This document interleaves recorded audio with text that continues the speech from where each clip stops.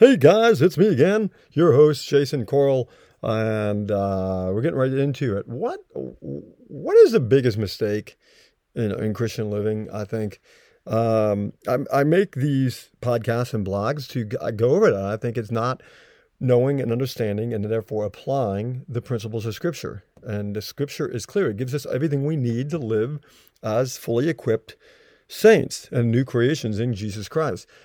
So we need to unpack that because it's oftentimes because of where we were in our lives, the way we were living and the futility of our minds and in the flesh, we're not quite aware of what the Bible means when it says certain things. So let's take a look at Romans verses 5 through 9 of chapter 8, okay?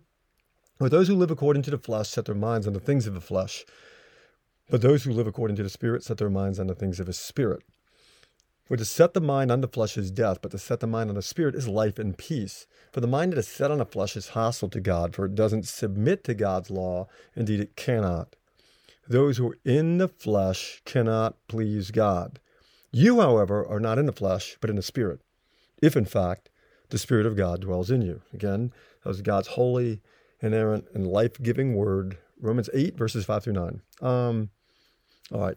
It's an important question because what are we now and what are we doing and how do we avoid making big mistakes? A really big question. And so we got to understand we no longer exist as we once did. This is absolutely clear from the weight of Scripture, and yet it's a fact we don't think enough about. We need to.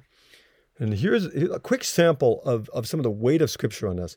This is Romans 6, verse 6. Knowing that our old self was crucified with him in order that our body of sin might be done away with. It's gone, done away with.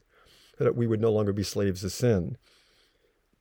Ephesians 4, verse 24, put on the new self, which in the likeness of God has been created in righteousness and holiness of the truth. Notice that put on righteousness and holiness is the key. Not a better car, living in a bigger house. Those things may come, and those are fine things, but that's not the goal of Christian living. 2 Corinthians 5:17, therefore, if anyone is in Christ, he is a new creature. The old things passed away. Behold, new things have come.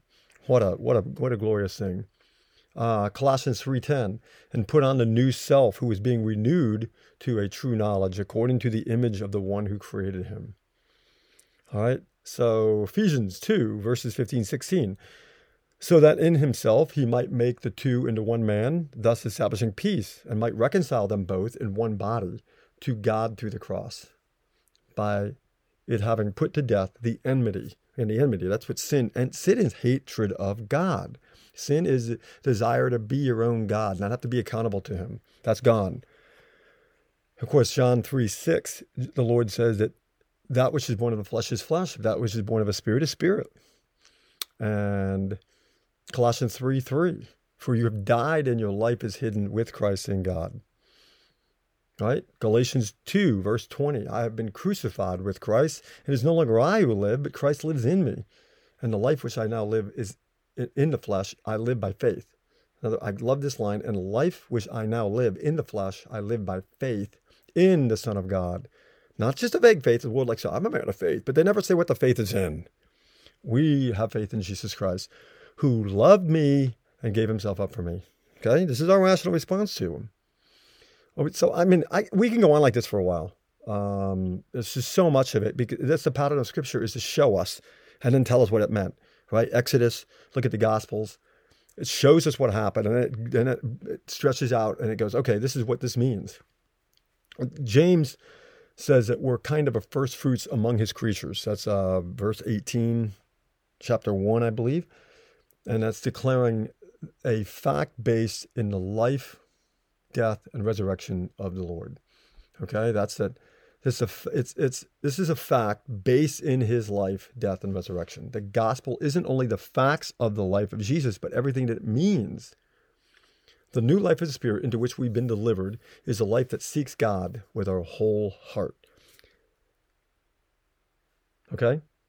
To better grasp this reality, amazing as it is, we must consider what it is that we were. The principles of the old nature will help us understand the new principles of the Spirit.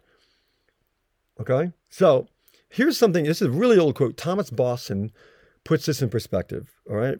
So to understand, again, what we are, it's kind of instructive, and I would say absolutely essential. I would go so far as to say it's essential to really understand what we were.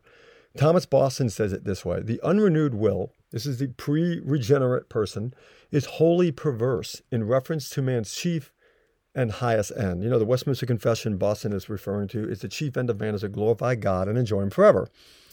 But natural man's chief end is not God, but himself. Okay? Most men are so far from making God their chief end in their natural and civil actions that in these matters, God isn't in their thoughts at all.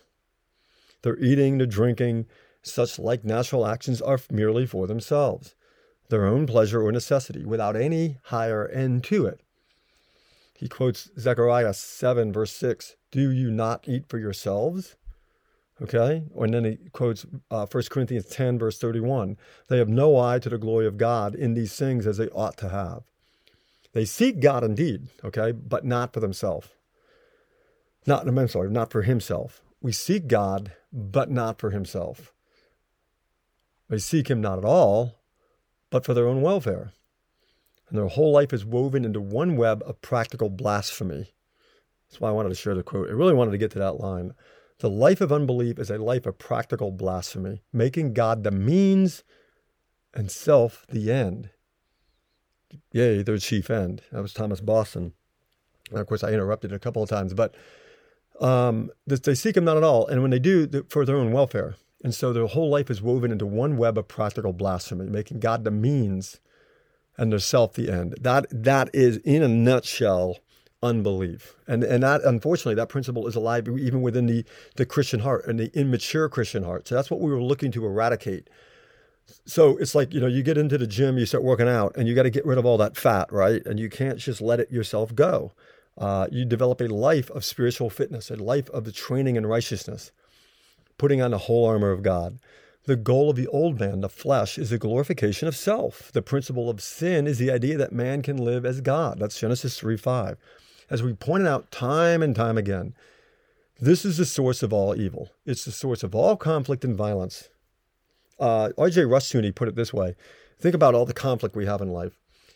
Rushdoony said, if man is a God, picking up from Genesis 3:5, then his neighbor who claims to be a God is a threat and a devil to him, a challenge to his own claim.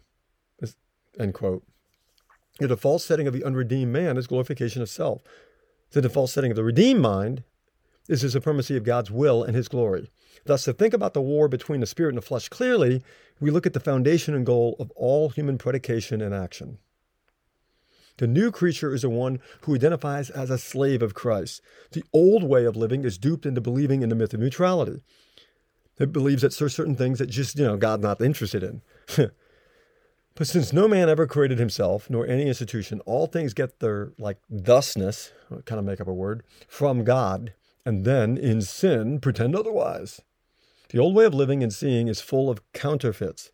The old way is the autonomous path. The new way is the baptism into Christ Jesus. The old way looks at an issue in life and says, what does the state say?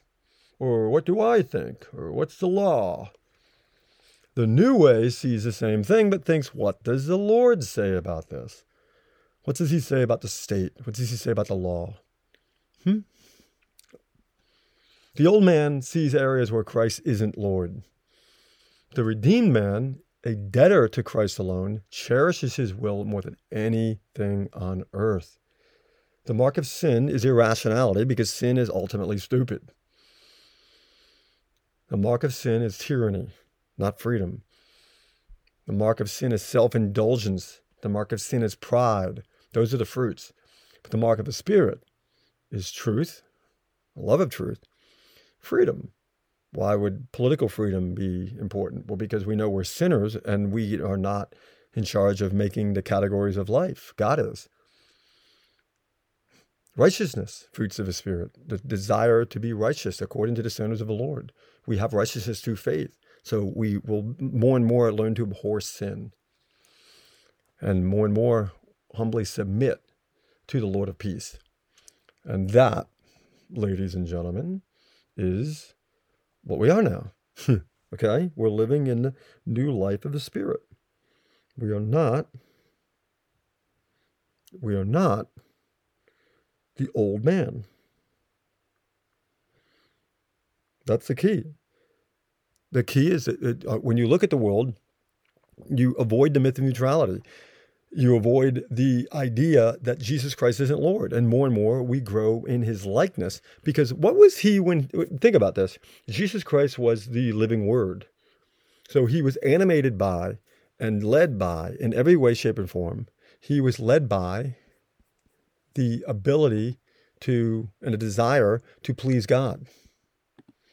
So that's what we should be doing. And that's how we should look at this and how we should look at our lives. So I know it's a short podcast. Just wanted to get this out because it's just such an important thing. And I don't want to belabor it because it might diminish the impact of this very simple point. What does the scripture say? Romans 4:3. That should be the thing. If you look at our mind as a house and somebody comes knocking on the door and says, well, what do you think? The question is, who answers the door, you or Christ? Well, that's what we should be thinking. So there we go. Hope this was helpful, and I will catch you guys next time. Do please do yourself a favor and check out the blog. That's whatsoeveриstrue.com. And I hope this was a blessing to you and edifying, and I'll catch you next time.